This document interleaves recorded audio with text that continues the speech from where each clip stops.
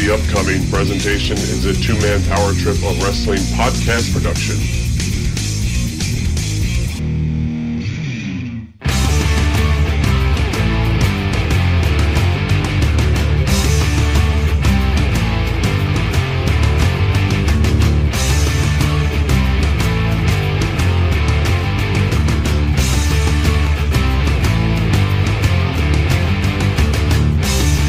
All right, let's get it going right here, right now. This is New Generation Declassified, and you're listening to an all-new New Generation Declassified here, exclusively on the Two-Man Power Trip of Wrestling podcasting empire.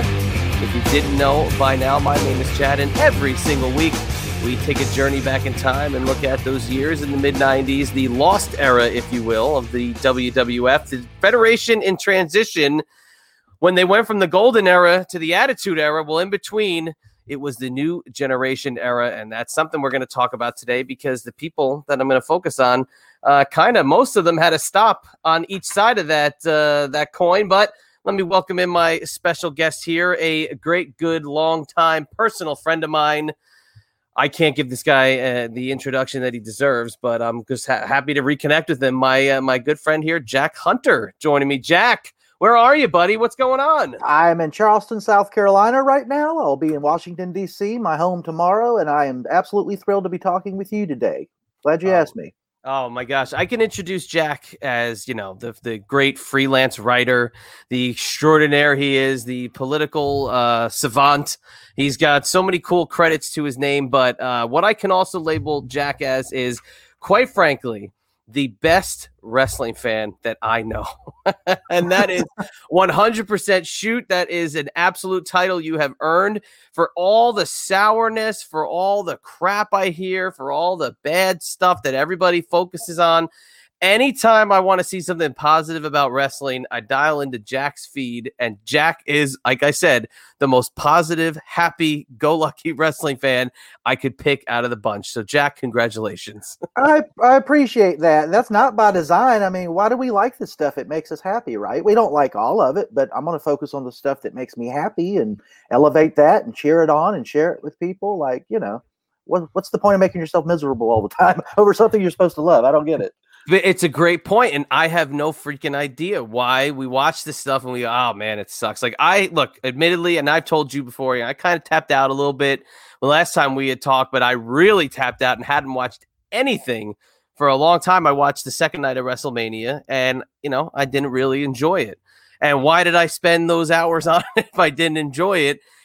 And it's somebody like you who I know you got your finger on the pulse. You know what's going on basically in each promotion, and it's great because I tend to be negative, and you always tend to present it in a positive way. So again, I'm clapping for you, man. Hats off. Well, thank you. Let's face it, I'm a very simple man, so it doesn't take much to entertain me. My big kick I've been on lately, I absolutely love Hollywood Hunk, Dolph Ziggler's brother on AEW. Oh, yeah. Like, that guy's great. The gimmick and arguing with people on Twitter about, oh, yes, I've been in many movies and whatnot. Like, how can you not love that?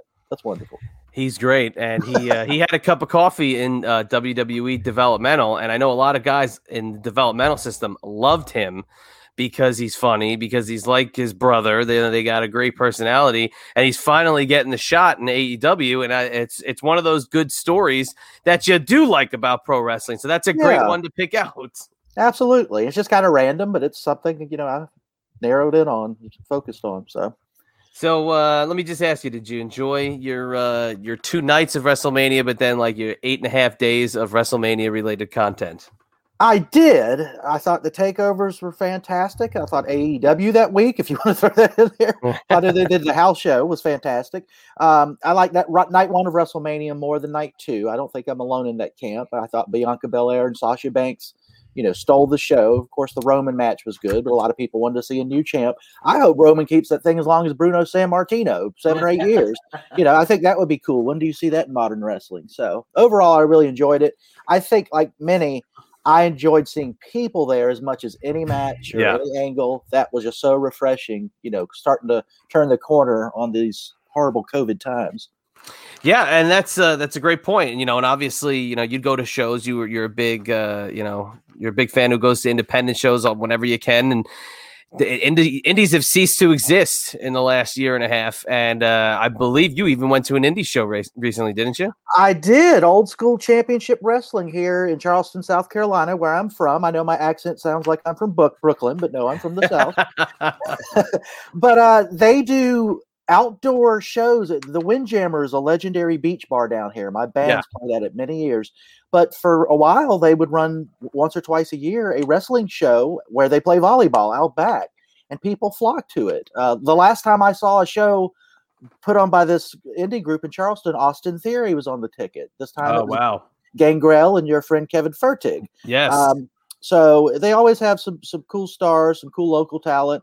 JD Drake was on the last one. Now he's doing some cool stuff with AEW. But I've known those guys for a long time. It was so much fun. But it was good to go to a live wrestling show, great or small. Kevin loves them. He absolutely adores the family that runs that promotion. He's always spoke so highly about them. And really, he's ensconced in the real estate world now. That's one of the only bookings that he will take if they call, because he loves working for them so much. It's just a way to sort of have his hand in this craft that he's known for, even though he's moved on to bigger and better things. And, to not be rusty. We've talked about that before. I get it. And it is a joy. Those Joe Blumfeld and his wife, Mary Sue, are good people. Is it the Southern hospitality? Is that it?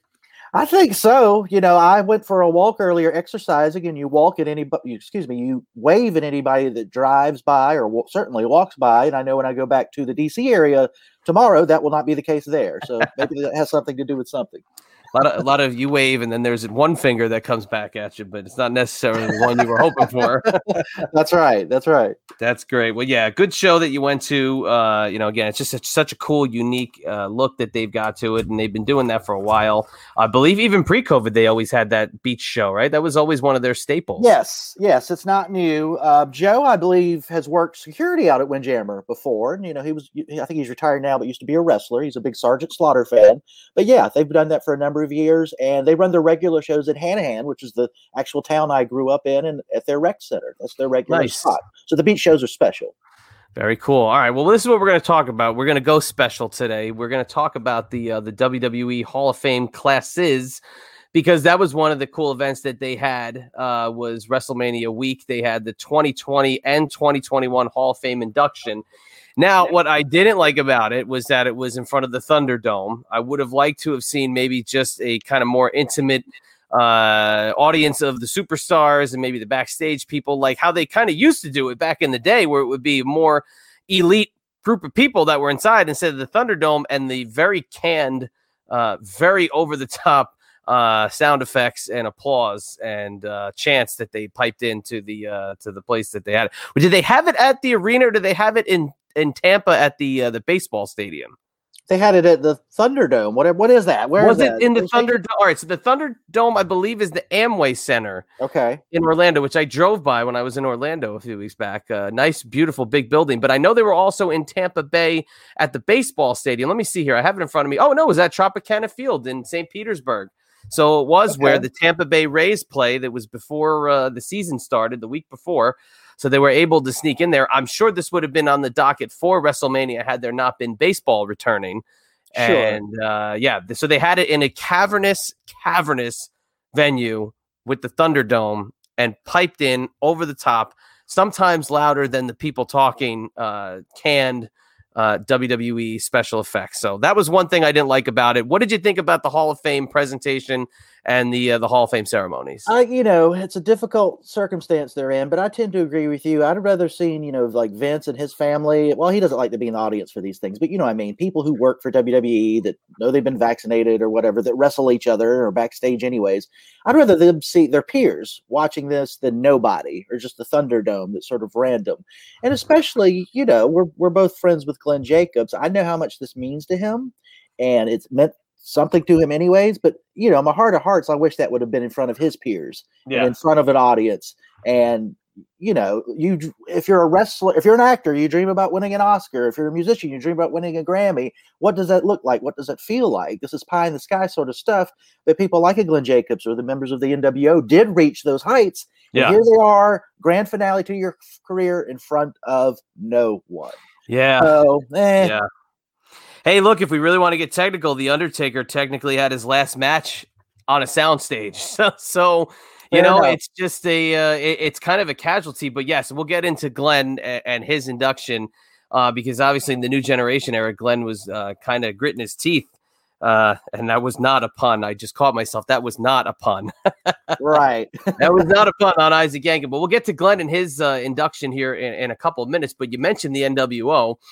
And be honest with you, if it wasn't for the WWF New Generation, there was no NWO because Scott Hall and Kevin Nash as Diesel, Jack, on this program, I always say they're the top 5 guys of the WWF mid-90s. It's Hall, Nash, Shawn Michaels, Bret Hart, and The Undertaker. Those are the 5 guys that carried the torch of the WWF. The fact that the NWO was getting inducted on WWE TV was a little weird. But were you a Razor and Diesel fan? And we'll get into too how you weren't really watching at the time. But what'd you think of Razor and Diesel, who basically set the table for this NWO? I knew more about Razor than Diesel at the time. Like I said, I'd stopped watching for a period. You know, I grew up on NWA Mid-Atlantic, which turned into WCW. But, you know, I was an American kid. Of course, I loved Hulkamania and Hulk Hogan and all that stuff. But during that era, I knew Razor Ramon was because I loved that gimmick. I thought it was funny. I thought it was cool. And Diesel, I knew it was. I remember the whole Vinny Vegas thing and can't remember the order of that sometime because I wasn't watching as closely. But obviously, I agree with you that they and the other people you mentioned carried it through. I thought Razor Ramon was cool in the way I thought Rick Rude was cool. Just this gimmick was so over the top and, you know, a ridiculous amount of machismo. I like that kind of stuff. So I was attracted to them. I would catch the show sometimes, but it wasn't appointment viewing like it was before, Right. or like it is today. Like I get really excited on Wednesdays now, very excited, and Tuesdays now, frankly. So there you go. Jack, you're going to have to create new days of the week that don't have wrestling in it so you can actually go out and do things and Well, that's stay active. That's Thursday, and I have a good friend that wrestles there. So I sometimes I DVR Impact, and I watch some of it, but at least watch his parts. And, you know, good to see him moving up. And that's a remarkable story, too, because I remember when you met him, that was a remarkable rise through the ranks of a career. Absolutely. In the amount of time it was. So now let's just stick with, Razor Ramon, he's Scott Hall. We don't really talk about WCW here because I like to keep it in this New Generation bubble. But if it wasn't for the machismo and the coolness of a Razor Ramon, the Scott Hall who brought Razor Ramon to life, who really set the table for the coolness of the NWO, maybe it didn't happen. Now, did the NWO kind of bring you more back into being a fan as you were maybe a little bit tapped out during the heart of the mid-90s? Yes. So my best friend growing up is who got me into wrestling. I started watching when I was about 8. And like I said, I kind of quit watching. And he was watching more than I am. And he called me. I was living in Boston. He was still in Charleston. He's like, "Hey, man, have you watched wrestling lately?" I'm like, "If it's on, I'll look." And he goes, "You need to pay attention to like Nitro and WCW." And it was Scott. He was talking about the NWO. He's like, "These guys are like showing up." He goes, "I don't know what's going on. This is wild." Like a lot of people, right?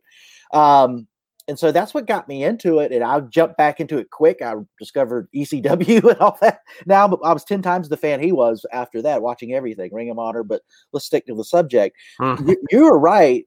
Scott Hall and Kevin Nash were of interest to WCW to start the NWO, which brought me back because of their platform in WWF at the time.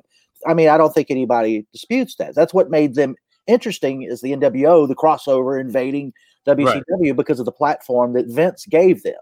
Right. So in that way, you know, Vince is sort of responsible for the thing that kicked his company's butt for 83 weeks and that made his company so much better for so many years with the Attitude Era. So Razor Ramon's already a Hall of Famer technically, but now Scott Hall is also as an NWO member. But does Razor Ramon kind of get 2 rings? Because if it wasn't for Razor Ramon, then we wouldn't have known Scott Hall to be so cool and popping on to WCW. Does the Razor Ramon character get like a little asterisk at the bottom of Scott Hall's award plaque? I think so, because if you know different capacities, like I think Sean Waltman absolutely deserves his NWO Hall of Fame. He absolutely deserves his D-Generation X Hall of Fame, but I think he deserves a 1, 2, 3 Kid just by himself Hall of Fame. If they do that, they might not, but I think he's certainly at that level. Yeah, agreed. So no, I think Razor Ramon and the NWO, it was kind of the same character in a sense, but it also wasn't. You know, the NWO was this thing bigger than even Hulk Hogan just himself. It was bigger than all of them. People had NWO shirts more than they had Hogan or Scott Hall shirts at the time, if that makes any sense. That Outsider shirt was pretty cool. I'm not gonna lie. Yeah, true. But you say the 1, 2, 3 Kid. It's a great little like kind of side conversation, because if the WWF stunk in the mid 90s, and that's the way people mostly said it was not good. The product was stagnant. There was no huge stars because Hogan came in and he was gone, and Savage was on his way out, and there was no Ultimate Warrior for a few years. Piper came in, but he wasn't the same. But the big stars were gone. So then why is the NWO so popular if it's got nothing but new generation guys as the cornerstones, Hall, Nash, and Waltman, who are Razor, Diesel, and the 1, 2, 3 Kid if nobody's watching?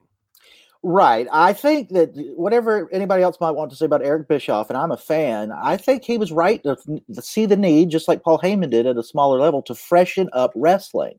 Something different needed to happen. I believe in one of his WWE documentaries, he stresses, wrestling fans like surprises. And he was talking about the Lex Luger First Nitro. Well, what kind of surprise are the guys who identifiably are Vince's stars showing up on a WCW program? Yeah. That's what brought me back, and millions of others. And my friend thought to call me that I needed to know this important information about what was going on in wrestling. My whole family thinks I'm crazy. I'm the only one into this. I'm a nut about it. But I remember at that time, during that era, being home and my dad talking to a guy he worked with, and the guy's like, "Well, I got to get out of here. I got to go see what's on Nitro tonight." He's like, "My son loves that stuff," but it was during that era. Right. If you see what I'm saying, you had so many more eyeballs, because Eric Bischoff thought he needed to freshen up what wrestling looked like. We were in the post-Hogan era, and people were trying to do different versions of cartoon stuff, and he went in the other direction with those characters. There's probably other people. If Shawn Michaels had jumped or something, that could have also done that, and wouldn't that have been fun to watch? But it needed to be somebody at that level working for Vince, and that's what it was. Yeah, because Hogan, look, he's there from February '93. Then Hogan's gone in July '93. He does a couple European tours, and he's out the door, out of the WWF. Doesn't go back for almost 10 years. Pops into WCW in '94. So while Hulk Hogan's debuting in '94 and they're setting the table for the NWO 2 years later, the WWF is trying to create these new stars. Bret Hart's the anchor of the world title, and pretty much who it's synonymous with during this era. But again, if it wasn't for those three guys, Hall, Nash, and Waltman, being so cool, I don't think the NWO takes off in the way it does, because, I love me some Hulkster and I'm a Hulkamaniac through and through. But if I'm thinking cool and kind of cutting edge in 1996, it wasn't Hulk Hogan putting on a black shirt and putting brown stuff on his face or black 5 o'clock shadow. It was these three guys that were bringing in, like the hip hop culture and the rebel culture and the bandanas and the jeans and the goatees and this and that. It's just, it was very 90s indicative, but Hulk Hogan ain't the coolest guy in the room when you look at the NWO. Right. And, his popularity coupled with their youth is what I'm trying to say. Like I said, freshening up wrestling, but newer stars with this legend who could still go. He still had plenty left in the tank, but he looked cooler standing next to them, and they looked like a bigger deal standing next to Hogan. I think it all just sort of interconnected. And he says that too. He says that, and I think they all acknowledge that, and they seem to have a mutual respect amongst each other and realize that they're a part of this wonderful thing. I like that any of them individually. I think Kevin Nash was the last I heard say this, that because of the WWE Network, that like a 6-year-old will come up to him in an NWO shirt that, was nowhere near existing at the time that all that was popular, and that is pretty cool. Oh, no, that's very cool. So kind of, like I said, if it wasn't for the new generation folks, those three guys, the 1, 2, 3 Kid, Razor Ramon, and Big Daddy Cool Diesel, the NWO might not have their cool factor. And for an era where people weren't really watching the WWF, they sure as heck switched over to watch WCW to see those three guys and then get to know them. And then, obviously the rest is history, but the history doesn't matter here. We're in the new generation. We're in the mid 90s. You're a music guy. You tapped out of wrestling where you were kind of cutting your own teeth and starting to kind of have the very interesting life that you have. Where were you at in 90? Now let's go to 1993. Where were you at? Why'd you tap out? And what was some of the other things that were catching your attention? I had just moved to Boston, Massachusetts, which I'm also not from, if you pay attention to my accent, in 1993. I lived there from 93 to 96, when did the NWO debut? I should know this. The NWO debuted in 1996 in June at the Great American Bash. Okay, so I was watching ECW for many of those years, but maybe not the main product. ECW had been going on. I watched a lot of ECW living there in Boston. They went to the Revere Dog Track, which I met Taz once, and we laughed about it, what a dump it was. I don't think it's there anymore. But that brought me into it big time because I could go to those shows in the Northeast. You couldn't really do that in South Carolina, right? As you know. But it was the NWO, and it was kind of the same thing, right? So like it was punk rock. It was different. The first time I saw ECW, I was in Charleston. I saw their syndicated show for that area, and it was Doug Furnace and RVD hitting each other with chairs. And I was like, who is that? What is going on? This is the craziest thing I've ever seen. And then I ate up the rest of it with the NWO and the guys we're talking about. You don't know why we're here, and you don't know, and then the third man and all this stuff. And it's just like, what is happening? I've never seen anything like this. I'm a Ric Flair Four Horsemen thing. It was like when they tied Dusty to the van, like, what is going on? This is crazy. I've never seen this on wrestling. It was that kind of feeling. And when it gives you that kind of feeling, you're going to watch, you're going to pay attention. So that's sort of the magic of it. I remember in Boston, I was a musician. I was playing, and I was working in a warehouse and driving a truck. I was right out of high school and was looking to do something else and be adventurous. So that's why I was there. It was very cold. All right. So you didn't have time to get up on Saturday morning to watch Superstars and WWF Mania and catch up on the likes of Bastion Booger and Doink. No. And when I did see that stuff, I turned it off. And especially, I love Jim Cornette, and he talks about the cartoon wrestling up there. Well, that was true to a degree during the Hogan era, but that stuff was still good. Hogan and Andre and Macho Man and Ultimate Warrior later and all that. That stuff was still good, however cartoonish it might have been. That excitement was gone, and you just had the cartoon stuff left over. I'm like, well, I'm a young man, but I'm a grown man. I don't want to see this stupid crap. Poor Glenn with the Isaac Yankem and all that. I do have the Isaac Yankem shirt just to aggravate him, by the way. But what adult male that's just not absolutely in love with this, which I had been and had fallen out of love because of stuff like that. I don't think I'm alone in that either. No, not at all. I mean, but I was a kid. I was only 10, 11 years old at the time. So for me, it was like, all right, I miss my guys. I miss my Hogan, Piper, Savage, Rude, Mr. Perfect was kind of not in the picture at the time. Like I'm missing those guys, and I'm seeing the tag team guys starting to be pushed. And I'm like, something don't feel right about this. I'm used to these big, gigantic stars. So that's why I look at it back through a 10-year-old's eyes and then through a 38-year-old man's eyes, and I'm trying to see, does it really does it kind of line up? Now, you being a little bit older and kind of looking at this and being like, not really my cup of tea. There were guys that you really loved in the WWF at this point, Cornette being one of the top guys for the entire run of the New Generation.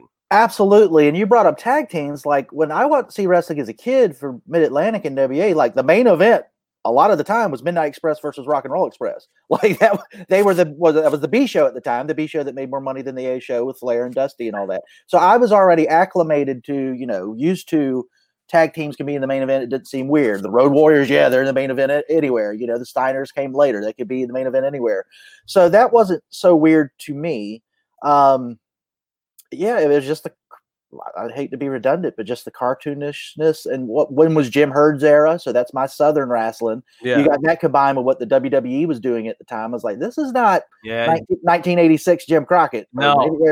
So. No, not at all. It's a far cry from it. And basically, I mean, by the time Flair goes back in November 93 and has the big match with Vader at Starrcade, that's about when Jim Herd is gone. So there's a good 2-year plus stranglehold, almost 3 years that Herd brings WCW down, and we're talking down that, it's funny, WWF could have been in the position that they were in up to when AEW came then, but it just, they were still more, and I associate more, obviously WCW with Southern wrestling, because even though I got it on Superstation, they were never really that close to me. I was I was still 90 minutes from Philly, or I was, then they came to New Jersey every so often, but not a lot. Sure.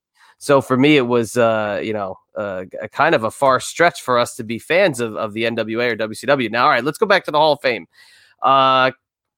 This is one I think everybody kind of really does think is like the slam dunk WWE New Generation era guy. The British Bulldog, Davey Boy Smith, finally gets his induction. So he's kind of let go in 92 for reasons. He comes back in 94, a part of the Owen Hart Brett storyline, and then is a mainstay throughout when I say the new generation ends in early 1997. But the Bulldog became a main event guy during this era. What did you think about the British Bulldog getting this nod finally? And did you get a chance to see him during that heel British Bulldog turning on Big Daddy Cool and cutting his hair and becoming a top-level guy? I kind of knew about that after the fact. I'm just trying to emphasize how little I was watching then. I turned it on. I'm like, oh, this is the British Bulldog's by himself now. Oh, this is what they're doing. And kind of didn't pay a lot of attention to it. And I like the British Bulldogs, before that, because I did like tag teams, and they were one of the best. So it just kind of, it's weird because going back and watching the footage now, I absolutely love angles like the one you're describing, but the product as a whole, it turned me off so much. I missed some of the good stuff that happened during that time. Yeah, he comes back. He's just kind of fodder in the Brett Owen storyline. Him and Brett are teaming against the Anvil and Owen on a bunch of house shows and some Monday Night Raws, and they're basically, as funny as it's been, it would be great to be a fly on the wall at Thanksgiving because they had so many matches together. They're probably sick of each other by the time Thanksgiving came around. Because from about the summer through early 95, it's nothing but those four in some way, shape, or form. But I think the Bulldog, a lot of people kind of turned and got behind him, even as a heel, when he started going after the belt. And him and Brett have a great match at the December 95 In Your House, which is regarded as one of the lowest buy rate pay-per-views in WWE company history. But they have a bloody match that Brett whacks himself open with, albeit probably intentional. That I got to tell you, it might be on par with the SummerSlam match. Have you ever seen the December 95 Bulldog Brett title match? I've seen clips. I don't think I've ever sat down and watched the whole thing. I probably should. I'm obviously aware that it existed, but as a wrestling fan now, such a diehard, you're kind of ashamed. Like, man, what was I doing when that was going on that was more important than that? Probably nothing more important than that. And you didn't know, and you just kind of tuned out the product. But I think that was the right space at the right time. Those were the top guys they had. They were trying to get through. They figured it out when they got to the Attitude Era. And even before that, a huge Bret Hart fan as well. But yeah. Yeah, it's a great match. Again, this is a cool thing about this show, too. And as much as I've had people say they weren't watching at the time, I've had people say how much they've gone back to watch after coming on here because we kind of toggle the old brain. We kind of get you thinking, maybe I should go back and watch that. And if you were going to put something on your list, I'd say check it out. Because even the buildup is great because you really do think the Bulldog's going to win because they push heavily. He beat him once. What makes you think he can't beat him again? Right. So great booking. Thanks, Vince. And I wish more people had seen it. And a great speech by his family. Harry Smith, definitely didn't get his shot on the main stage. He has in MLW and he did in Japan and he's made a name for himself. And Georgia Smith, is just, to me, she's a personality waiting in the wings. She's got great presence. She's got class. And she's carrying her father's, banner to new fans that have never heard of him before. And to me, I think it's very cool. And without her, I don't think maybe this induction happens. Absolutely. And I'm a fan of Davey Boy Jr., Harry Smith, whatever they want to call him. But I've seen him wrestle in the Indy in Charleston a number of times. And I've always wondered, I'm a big fan of MLW, watch it every week. Well, as somebody with those looks, and my understanding is he might be heading back to the WWE, but I couldn't understand why he wasn't in WWE or AEW sooner. He's got all the tools. He's, the legacy. So he's wonderful. I think the problem was with him is that he was there so young that any flaws that he might have had probably, kind of stuck on the surface too much. And the guys didn't want to really deal with that problem that he might have had. And, since then, he's been gone from his original WWE run for over 10 years. Right. And he's done a pretty damn good job for himself. And that's what you do, come back as a main eventer now, hopefully, because they could use a name like his. I hope so. Picture. He's a no-brainer. I've said to friends, why in the hell is he not on one of the big platforms? I don't get this. I don't understand it. All right, how about this one? How about William Shatner? Did you ever see William Shatner's run? I actually did an episode about the show that William Shatner was on Monday Night Raw in 1995, I believe. Have you ever seen Shatner and Bret Hart taking out Jerry Lawler? I've seen that before. That's absolutely fantastic. And he comes across as a fan. I like how when he in his speech, he sort of categorized himself as that, coming from Canada and so many Canadian wrestlers. So I think he's a classy guy. Look, I have this beef with most wrestling fans. We talked about how positive I am, and I am. And this is actually being negative for reasons because I want more people more positive. I hate when celebrities who are obvious fans, not just somebody that doesn't know what's going on but just wants to be on TV, but like Jon Stewart, right, William Shatner, people who know something about this and are fans like us, maybe not to the same degree, and the fans all boo them. Yeah. I get it. You want wrestling on your wrestling show, but that dude likes this as much as we do. Bad Bunny likes this stuff. You know what I mean? Yeah, which is funny. So William Shatner in that category, I kind of like, for his sake, that he went into the Hall of Fame with no fans there because they might have done that. You're right. And you're absolutely right. I don't like it. I'm like, don't you want more people, especially famous people, to like this stuff and think it's cool? I thought it was cool with Jungle Boy and his dad, Luke Perry. His dad's favorite was Dusty Rhodes. How cool is that? How many people knew that for the longest time? Not many. I don't understand why more wrestling fans don't embrace that, including, people like William Shatner going in the Hall of Fame. Yeah, and and it's funny, like with as much press as it gets now, where were all these wrestling fans back in the day? It's in all these major platforms, and all these celebrities are referencing it, and sports references it like crazy. Where were all these people 20 years ago? I don't know. I think Jim Ross has said that, and I agree with him, that Ric Flair is more relevant in a larger pop culture way today than he's ever been. He doesn't even wrestle anymore. I was just listening to, I'm sorry to cut you off. I was just listening to New York radio a couple hours ago, and they referenced him being at that fight that happened over the weekend, that Jake Paul fight. Right. And the girl who was talking about it is my age. She's 38. I can't even believe she knows who Ric Flair was, because where were these people 20 years ago?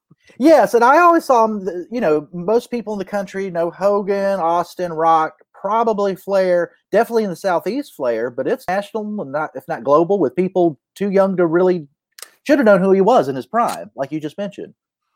So we're okay with William Shatner, WWE Hall of Famer? Yes. All right, good. Okay, it's got the Jack Hunter stamp of approval. That's a biggie. That if you can get the Jack Hunter stamp, that's that there's not many more hurdles you have to get past. Maybe just Vince. And again, if it's Vince just waking up one morning and being like, I want William Shatner in the Hall of Fame, then you know what? I guess it was a good morning for Mr. Shatner. Vince thinking about him. Vince ran all of these by me, so we discussed it at late. Now here's another guy, WWF staple, WWE staple. Whether or not he's going in just for JBL, we have to give a nod to Justin Hawk Bradshaw, the original, I guess you'd say, ripoff of Stan Hansen. Debuted the night after WrestleMania in 1996 in a losing effort to The Undertaker. He absolutely belongs in the Hall of Fame. JBL was one of my favorite people ever. Obviously, I think the APA deserve their own induction, and he deserves his own induction. Ron Simmons is already in there on his own. Absolutely. Look, besides, Cena and the Eddie Guerrero stuff, all the wonderful things JBL did, I remember the promos when he feuded with Rey Mysterio, some of the borderline racist things he was saying about immigrants. And you could say that's bad, but he's a bad guy. He's a heel. Yeah. That's what he's supposed to do. But the one that still makes me laugh to this day, his feud with John Cena, he's like, rappers belong in jail. He's talking about his economic stuff. It's like, well, that's kind of borderline too, but that's pretty funny. And look at this Texas, rich J.R. Ewing heel. So I just think he was great. He was an important part of his time in the WWE. He's still there announcing. Yeah. But yeah, all day long. And who doesn't love Stan Hansen or anybody trying to rip off Stan Hansen successfully? Come on. I mean, they've tried to do it a million times. And hey, let's also not give a pass to the new Blackjacks, which were supposed to be Blackjack Lanza and Blackjack Mulligan's descendants of Barry Windham, and they're trying to claim that Bradshaw was a descendant of Blackjack Lanza. Very short cup of coffee. I actually saw them in Madison Square Garden as a tag team, the new Blackjacks, and I bet you that's probably a rare thing. I can't even tell you how many people listening to this show have seen the new Blackjacks wrestle live.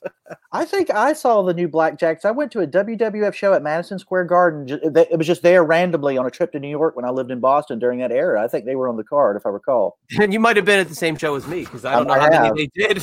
I might have, yeah. Was it a steel cage match? Bret Hart and Sid Vicious? I remember $1 Million Man coming out. I don't even remember the main event. I remember getting mustard all over my nice pants I was wearing at the time. And my friend was laughing at me. And I remember Goldust was fairly new. So I think it was around that period. I don't know. Interesting. All right, no, it might not be the same one, but still, nonetheless, your poor expensive pants. That'll teach you to wear expensive pants to wrestling. I remember that more than anything. Mustard all over them. Somebody was trying to go to a club after he went to the Garden, I think. So that's probably what it was. But yeah, Justin Hawk Bradshaw, the new Blackjacks, he become JBL. I'm just going to go out on a limb and say JBL was the last good heel. I may be outside of Randy Orton, but old school, getting heat heel, legit did stuff that got them heat in countries other than the United States. I'm going to give JBL the nod. Yeah, Germany especially. That was probably taking it too far, but I would agree with that. He got real heat. It wasn't go away heat. It was I want to see that guy get his ass kicked heat, which is what you want. And he did it well in the WWF. If we're talking about other companies, that's a different conversation. But yes. Yeah. No, definitely. JBL belongs in their Hall of Fame for sure. Funny as hell. Now, I'm going to say the only other person, and you know what? Let's give a nod. So they did the Legacy inductees, which I'm not a big fan of these because I don't really think the families have any kind of involvement in this. And they just kind of wake up and say, it's time to put so-and-so in the Legacy wing of the WWE Hall of Fame. They had two classes. They had a hodgepodge of folks go in. But one of them that we were just talking about briefly before we got started here was a guy that you personally loved growing up, and that is Pistol Pez Whatley. Now, looking at my timeline, I said he might have been a job guy in the mid-'90s. He actually was a job guy up to 1991 in the WWF, but I'll give you your little platform. I know how much you love Pistol Pez. Sure. So I used to go see Mid-Atlantic Championship Wrestling, Jim Crockett, NWA, once a month at St. Andrews High School Gym. That was the venue you went to, and it was monthly. And you usually had Rock and Roll Midnight, headlining. That was a big one. Some of the other bigger names. But the feud I remember most, Pistol Pez Whatley, or later Shaska Whatley, who was trying to do sort of a different gimmick there, but he was in Paul Jones' Army for a brief time. He was always a heel, but the big feud I remember was with Jimmy Boogie Woogie Man Valiant, Ball-Headed Geek, and hair shaving matches. I have a scrapbook to this day I kept since I was a kid that has the rundown of what Handsome Jimmy did to Pistol Pez or Shaska Whatley or whatever he was going by at the time, and he was just a big part of my childhood wrestling watching fandom. But when I saw him go in, I'm like, is he really Hall of Fame level? He was a big deal to me in the Southeast. Like you said, he was a jobber in the WWF. I don't want to begrudge anybody their accomplishments or whatever, but if the Hall of Fame's got to mean something, you have to reach a certain threshold. And, like I like Coco Beware as a kid. I like Frankie. I'm not sure that he belongs in there. Mm-hmm. Is he really that level? I don't know that Pez Whatley does either. And I don't have a problem with the Legacy. Like, I still think Ivan Koloff needs to go in there, should win in there right. Live, but I agree with you that the family should have some connection to it, or the WWE should reach out to them, because that's really what it's about more than some fan that might remember these people. It has to mean something to the people closest to the performer. So I don't want to take away Pez Whatley's posthumous award or anything, but I don't know that he reaches that level. And I say that as somebody who enjoyed watching him as a kid. Yeah, this is just like the recognition award. It's not even like it's, if the Hall of Fame, and that's the biggest debate about the Hall of Fame. Is it a legit Hall of Fame? Is it just a WWE vehicle or WWE gimmick? Shane Douglas has said on Triple Threat Podcast a million times, if there's not a physical location, it is not a Hall of Fame. And, until guys like Ivan Koloff or Dominic DeNucci are put in, guys that contribute to that company, then these other guys, these fringe guys that, may not be Hall of Famers, but are getting inducted. It's like, don't call it the Hall of Fame, call it like their recognition wall or something like that. Or they're being put on I don't know, some sort of mural of sorts, to honor them. And a Hall of Fame is a strong word. And this legacy thing is very random. It is. And, I kind of have a real world example of this that I saw that was, I go to the NWA Legends Fan Fest thing. You've been to those. We've been there. And they honor Dusty Rhodes. Were you at that one? And Dusty's widow was there and some of the family. I don't think I was at that one. That might have been the year after I had gone and then the 2 years before I went back. Okay. And it was a wonderful thing. Good God. The promoter for that now does such a wonderful job. And I'm going in July and we're getting around post-COVID, can't wait. But that particular year, the way the fans were expressing themselves to the family of Dusty Rhodes, who had just not too long ago, lost their father or the actual family member. It's weird for fans who we have a relationship with somebody we see on TV or at live events to, they know that the world loves Dusty Rhodes and love this beloved member of their family, but there was just an oddness to it. So that's why I think it's important for the families to be included, be okay with it when WWE does this stuff. If any of that I just said makes sense. Yes. I saw it up close. I saw it in real time, and I was a little uncomfortable with it. Not because it was wrong for the fans to love Dusty Rhodes or this family to be in mourning, but they didn't seem to click together. The family's on a different level with their lost loved one that shouldn't be. Correct. Right. Tarred is not the right word because everybody was trying to do the right thing in that room. There's nothing but love, but it just didn't work. Yeah, and on a funnier scale, I kind of do the same thing when they show if somebody passes away and somebody puts together a piece of artwork or a little diorama of action figures of the departed wrestlers at the pearly gates waiting for the now departed wrestler to enter. I'm going to think he's going to go see his family first before he goes and cracks a beer with the boys. Yeah, I would say so. I think they're not, booking a match before you see Granddad or whoever you're looking to see. Exactly. Yeah. So it's kind of funny you say it like that because I think that similar thing when it comes to how fans honor them and kind of treat them a little differently than the families might think. But I will tell you, I was at the one with you where Roddy Piper passed away. Yes, we were there the day he passed. Yes. Like in line getting food for the dinner. Yeah, that was an interesting one. I thought that was special because you were there with people who lived life with him, or knew him personally. I think, one of the legends there who's a trainer said something about, bad habits catch up with you. And I'm not trying to, I love Roddy Piper, but, that's part of the story. But being in that environment, there's Ricky Steamboat, and there's Les Thatcher, and there's all these. I thought that was everybody. Cool as a fan, and there were no family members there, so it wouldn't seem disrespectful or weird like the other thing was. Yeah, if that makes sense. No, it does. But Greg Valentine was there, and all these guys that he had these connections with, career-wise, and it was a surreal sight to believe that you were literally at a wrestling convention honoring a territory that he was a huge part of. It was a very interesting, coincidence that it all happened that way. Absolutely. The only thing I would compare it to, I saw Merle Haggard in Augusta on the same day Waylon Jennings died. Oh, wow. So these two outlaw country icons, one singing to me and one just passed. We all learned, the whole room did. It was like that. And it's kind of a special thing to be a part of. Man, it's so weird how time works. That's all I can tell you. All right, so then there's one final guy to cover here for the Hall of Fame portion here. It's pretty much, when I thought about what to talk about with you, it's really the thing that actually worked out the most perfect. I wanted to talk about the Hall of Fame, and that's Glenn Jacobs, who at this time in 1995 debuts as Isaac Yankem DDS. Would morph into the imposter Diesel as Kevin Nash departed for WCW, like we talked about. But that's not why he's going in the Hall of Fame. He's going in the Hall of Fame because he was a part of the creation of, I say, and this is no bias, this is not kissing ass, this is nothing, could be the most, and next to The Undertaker, the second most successful and greatest character that the WWE ever created. I agree with you in full. I think, like The Undertaker, it's hard to imagine who else could have pulled that off in the way that he did. I think even I know he didn't think he would have that long a shelf life, even with that character being as over as it was right off the bat. And yet he did it, how many decades we're talking about? Oh my gosh. And he did different incarnations. He kept reinventing himself. And, to this day, in Knox County, Tennessee, he's known as Mayor Kane to millions of people of all ages.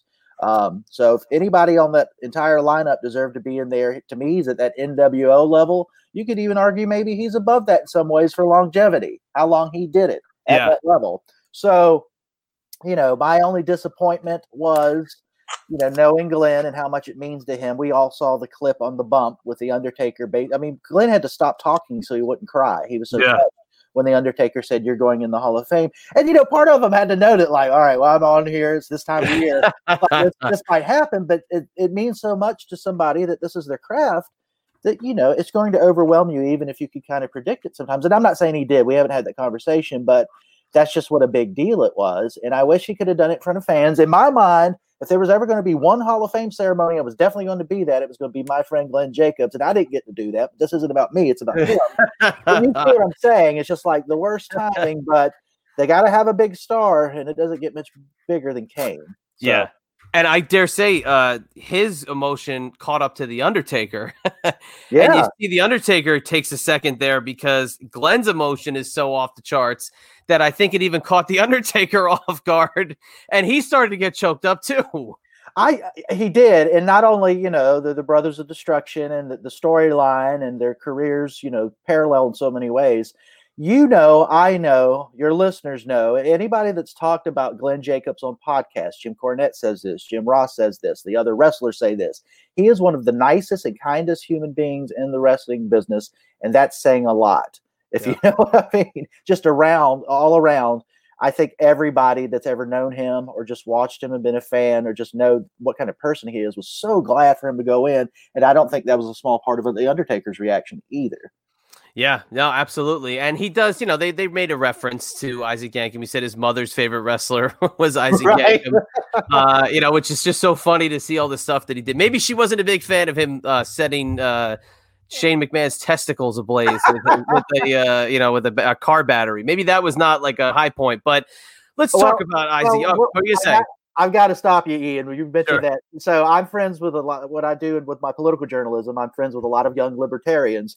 And there was a woman. She was a libertarian fundraiser, and she goes, "I'm going to meet with Glenn Jacobs." She goes, "I don't know anything about wrestling." This was a woman in her early 20s. I said, "Well, just Google Kane. You can find stuff everywhere." The first thing she found was that the battery electrifying Shane's testicles, and she just sent me a link. She said, "I'm definitely judging you right now." So that was her perception. He had a couple of moments there in those early 2000s that were a little suspect. I'm not going to say the obvious one, but he had a couple. The testicle one, I think as time has gone on, has gotten a little more credence than it did at the time because he was doing such like out there stuff with that character. But we got to talk about Isaac Yankem because that is what took place during the New Generation era. I haven't really talked about Isaac Yankem, and I've been doing this show for close to a year. I haven't talked about him once in terms of a spotlight. He's had a couple of matches on some Raws that we've highlighted, but everybody kind of has to remember this. If you make fun of the fact he was a dentist, you got to remember he's almost 7 feet tall. The fact he came in his first match, main evented against Bret Hart, was a pretty big deal. So as much as Isaac Yankem might get some flack for being a corny or weird New Generation character, he got a big time feud with Bret Hart in his first run. So, I mean, that's a high mark to start with. You're not wrong, and people forget what a big deal that was. Despite the awfulness of the gimmick, that was a big deal. And look, I attended a number of Glenn's campaign stocks when he ran for mayor. He uses Isaac Yankem as part of his stump speech about persistence and never giving up and the adversity that comes your way. And it's a funny story. So if you don't know about Isaac Yankem or his wrestling period, and you're talking to voters, potential voters, you're like, well, I always wanted to be a wrestler my whole life. I wrestled in Smoky Mountain and finally got a call from Vince and I'm going to be a dentist. And everybody laughs like, what the hell is that? A wrestling dentist? We actually have one now with Britt Baker, but we won't get into that. Right. Different one. But he would use that on the campaign trail and say like, this crap gimmick was given to me. And he even mentions, he says this in his book, and he would say this during his speeches, that the Undertaker said, "Hey man, I think this sucks too, but if it looks like you don't care and you're not trying, you won't be long for this place." And he would say to potential voters, talking about the kind of job he was going to do as mayor, I don't give up on people. I don't give up on myself. People like the Undertaker taught me that. And, pushing through, like, what if they did get rid of me and somebody else was Kane? That kind of thing. Yeah. So I think he used this thing that we all kind of laugh at, and it was really kind of a crappy time for him in wrestling because, like, you just couldn't put that over because it was just goofy. He used it to learn as teachable moments. He learned some important lessons from that time.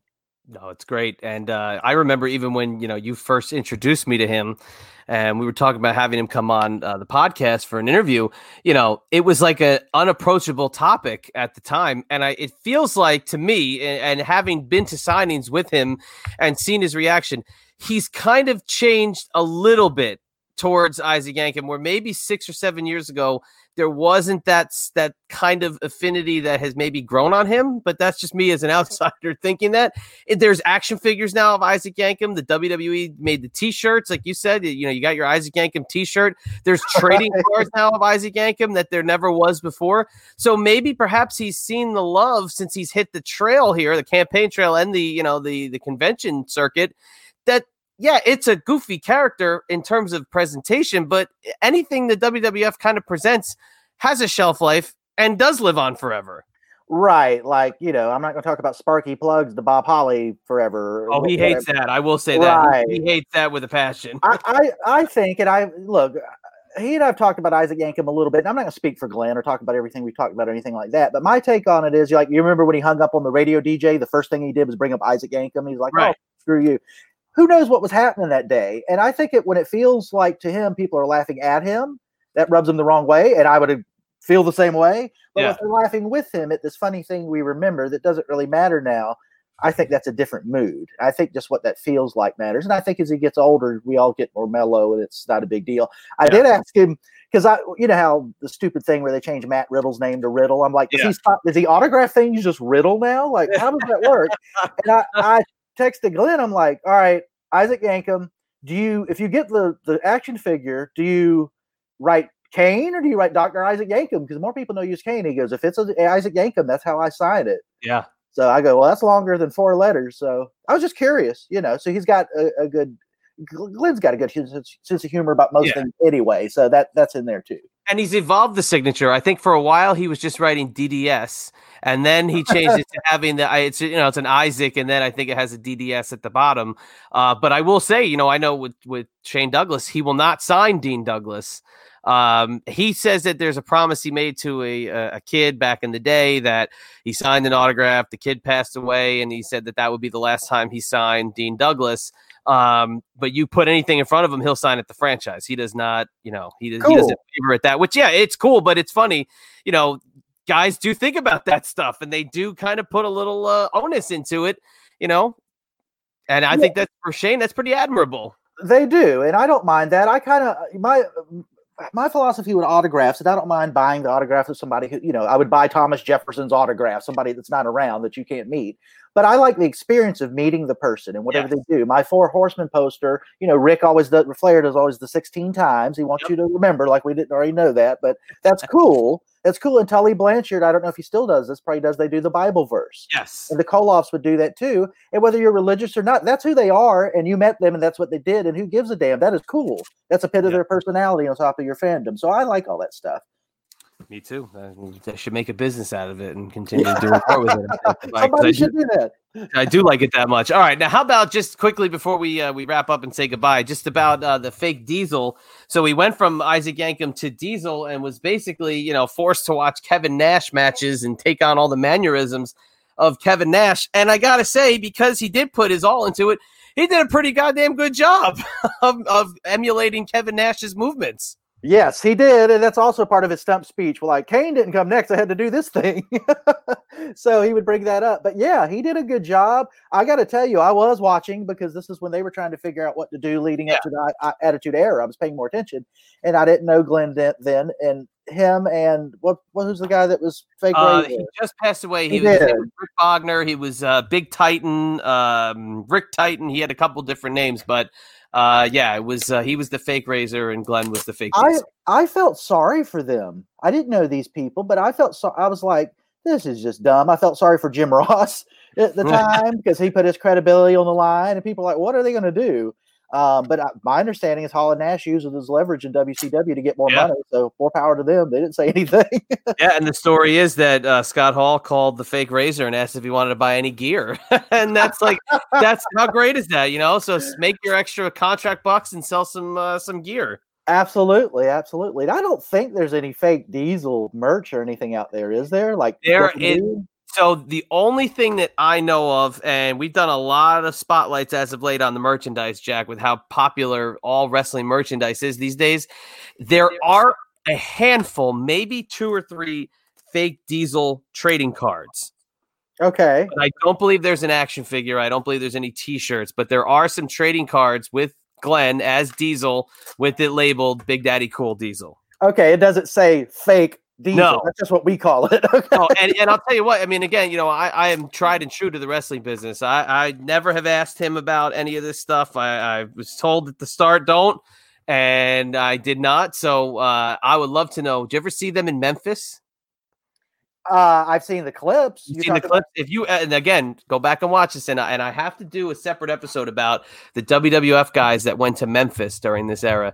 But Razor and Diesel have a blow off to their tag team in a kind of big feud in Memphis in the USWA. Where the I guess we would say the mega powers exploded, but the fake entities explode in Memphis and have a feud and a blow off. It's pretty interesting. If you want to put it on YouTube, it's on there. If you want to check it out. Yeah, I have not seen that. I've seen the Christmas Creature. If you want to go back to that time, there's another one. Yeah, Unabomb and Smoky Mountain, but I haven't seen that one. And there's another moniker somebody showed me the other day, a mutual friend of ours who's English. That I'd never seen before that I've been meaning to ask Glenn about it. Curtis Braun or something like that. Was this from WCW? I think so. It's just like a picture. It's like he did. Well, I had somebody sent in for a signing that I was with Glenn. They sent in his WCW appearance as Bruiser Mastino. That's what it was. Yeah, that was it. Okay, I butchered it. Bruiser Mastino had a few job matches in WCW on Worldwide. And he actually had a match with Sting. So, whoa, okay. Yeah, and I think that's on something, maybe one of the DVDs or something. But it's Bruiser Mastino, and he signed it Bruiser Mastino. Wow. Okay, yeah. That's one I didn't even know about. So the many faces of Glenn Jacobs. Man, what a guy. But in all sense, and like we said, Hall of Famer through and through. Couldn't be. That was my favorite part of WrestleMania was watching his pyro at the Hall of Fame and at the WrestleMania night too. So I hate to be a mark for him, but that was my favorite part because he's really one of the only guys that I will tune back in for because I really just always love the character of Kane and even though that's not in this timeline of the new generation, I tip my cap. Yes, and one more thing about his speech, I like, and Molly Holly I guess kind of did this too. But I like how he thanked the production crew, and the rigging guys, because the Kane character couldn't happen with all the bells and whistles, and he knows that. And he knows how important the timing and, just everything working correctly and him not getting burned to death because somebody showed him how to not do that. I thought that showed a lot of class. Not surprising he did it, but I think more people need to mention that he did do that. And a lot of people don't go there in their big speeches. Yeah. No, you're right, and they're the unsung heroes of the production because, from my time there, it is like the closest you're going to get to a movie set if you've never worked on a movie set or in a television environment, just as hectic as news because it's always changing. There's always something going on, and that crew is out of this world on another level. And now you see how people borrow from it. You see how all these other entities are stealing the WWE model. So it's a testament to their hard work. You're absolutely right. Their production is top notch and second to none. All right, Jack. Well, we're going to get to the wrap up here. We'll get to say goodbye. You've got your long historical wrestling background. Like I said, you're the best fan that I know. I always if I really want to know something that's going on, I check out your feed. But where can the listeners find out more about my good buddy, Jack Hunter? Well, I work in political journalism primarily. I wish it was wrestling journalism. That's way more interesting than politics. But you can follow me at Jack Hunter 74 on Twitter. You can read my columns at the Washington Examiner, and I'm a frequent contributor at the American Conservative. And I'm on Instagram. What is that? Jack Hunter 74 as well. So I was consistent. So you can find me in those places and on Facebook at Jack Hunter 74. I say Instagram is for the young people because I don't really get it, but I'm trying. TikTok is for the young people. TikTok is now so now the Instagram is for the moderate in between the old and the young. I'm a couple years older than you, and I've been on Instagram for a while. I think people our age use it, but TikTok I think is like for 13-year-old girls, right? My wife watches TikTok, and I go, "You're not. Stop. You're not in the. You're not in this age group anymore. They're having feud." She listened to a podcast the other day, and the whole podcast was about some TikTok feud. And I was like, I go, look, if you don't know what they're talking about, and I don't know what they're talking about, I'm having a harder time understanding what they're actually talking about. What is this? Why is there feud on TikTok, and why are you listening to this? It's almost like people are interested in feuds, real or simulated. I don't know what the formula is. Maybe because somebody can base a business on that as well. So why are wrestling ratings down if everybody wants to watch manufactured stuff? I don't get it. I don't know. Maybe TikTok knows how to do it better than the wrestling companies these days. I don't know. Maybe it's Russian collusion. So we always just go back to the Russians, right? Yes, I've taken my picture next to Nikita Koloff, which is collusion, and Ivan Koloff. Yes, colluded with them many times. Oh my gosh. All right. Well, let's get on out of here for this week. If you want to follow me on Twitter or Instagram, it's at ChadEMB. See, I learned how to keep it uniform too. I learned that was my social media 101 class I took. Keep it uniform. And also, if you want to go to my website, it's ibexclusives.com. You can get all my autograph signing things going on there. For this platform, it's the TMPTempire.com, or excuse me, it's just TMPTempire.com. You've got all our podcasts under one roof, all of the cool stuff that John's got going on in this universe, as well as with the Russo brand, where in addition to all of that, you can hear the Triple Threat podcast with myself, John, and the franchise, Shane Douglas. And, of course, the Queen of Extreme and I every single week. It's Eyes Up Here. It is on Patreon and also the Creative Control Network.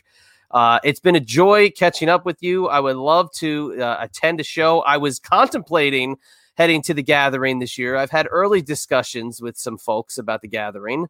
And if that is to come together, I would love to grab another drink with you like we did the last time. That was great. Absolutely. I'd love to hang out with you in the bar like we did last time. And it was great chatting with you today. I was looking forward to this, and it lived up to that. Awesome. All right. Well, for my my good buddy here, Jack Hunter, this is the Chadster. We will catch you on the flip side. Thanks for listening to the two-man power trip of wrestling. What the world is downloading.